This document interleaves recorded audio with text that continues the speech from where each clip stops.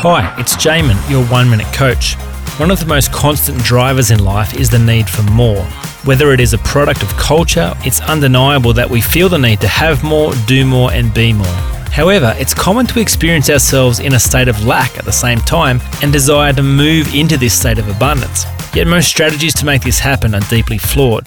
So you don't have to earn abundance, work for it, or even get to a point of deserving it. Instead, what if the path to plenty is as simple as letting go of lack?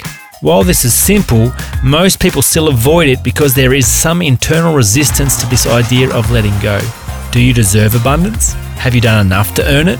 Is it okay for you to experience life and to win? There is abundance all around you. You are deeply connected to this life with every cell in your body. Do you give yourself permission to access it and step into this abundant space, or will you continue to hold yourself back in a state of lack? For more information, go to oneminutecoach.com.au.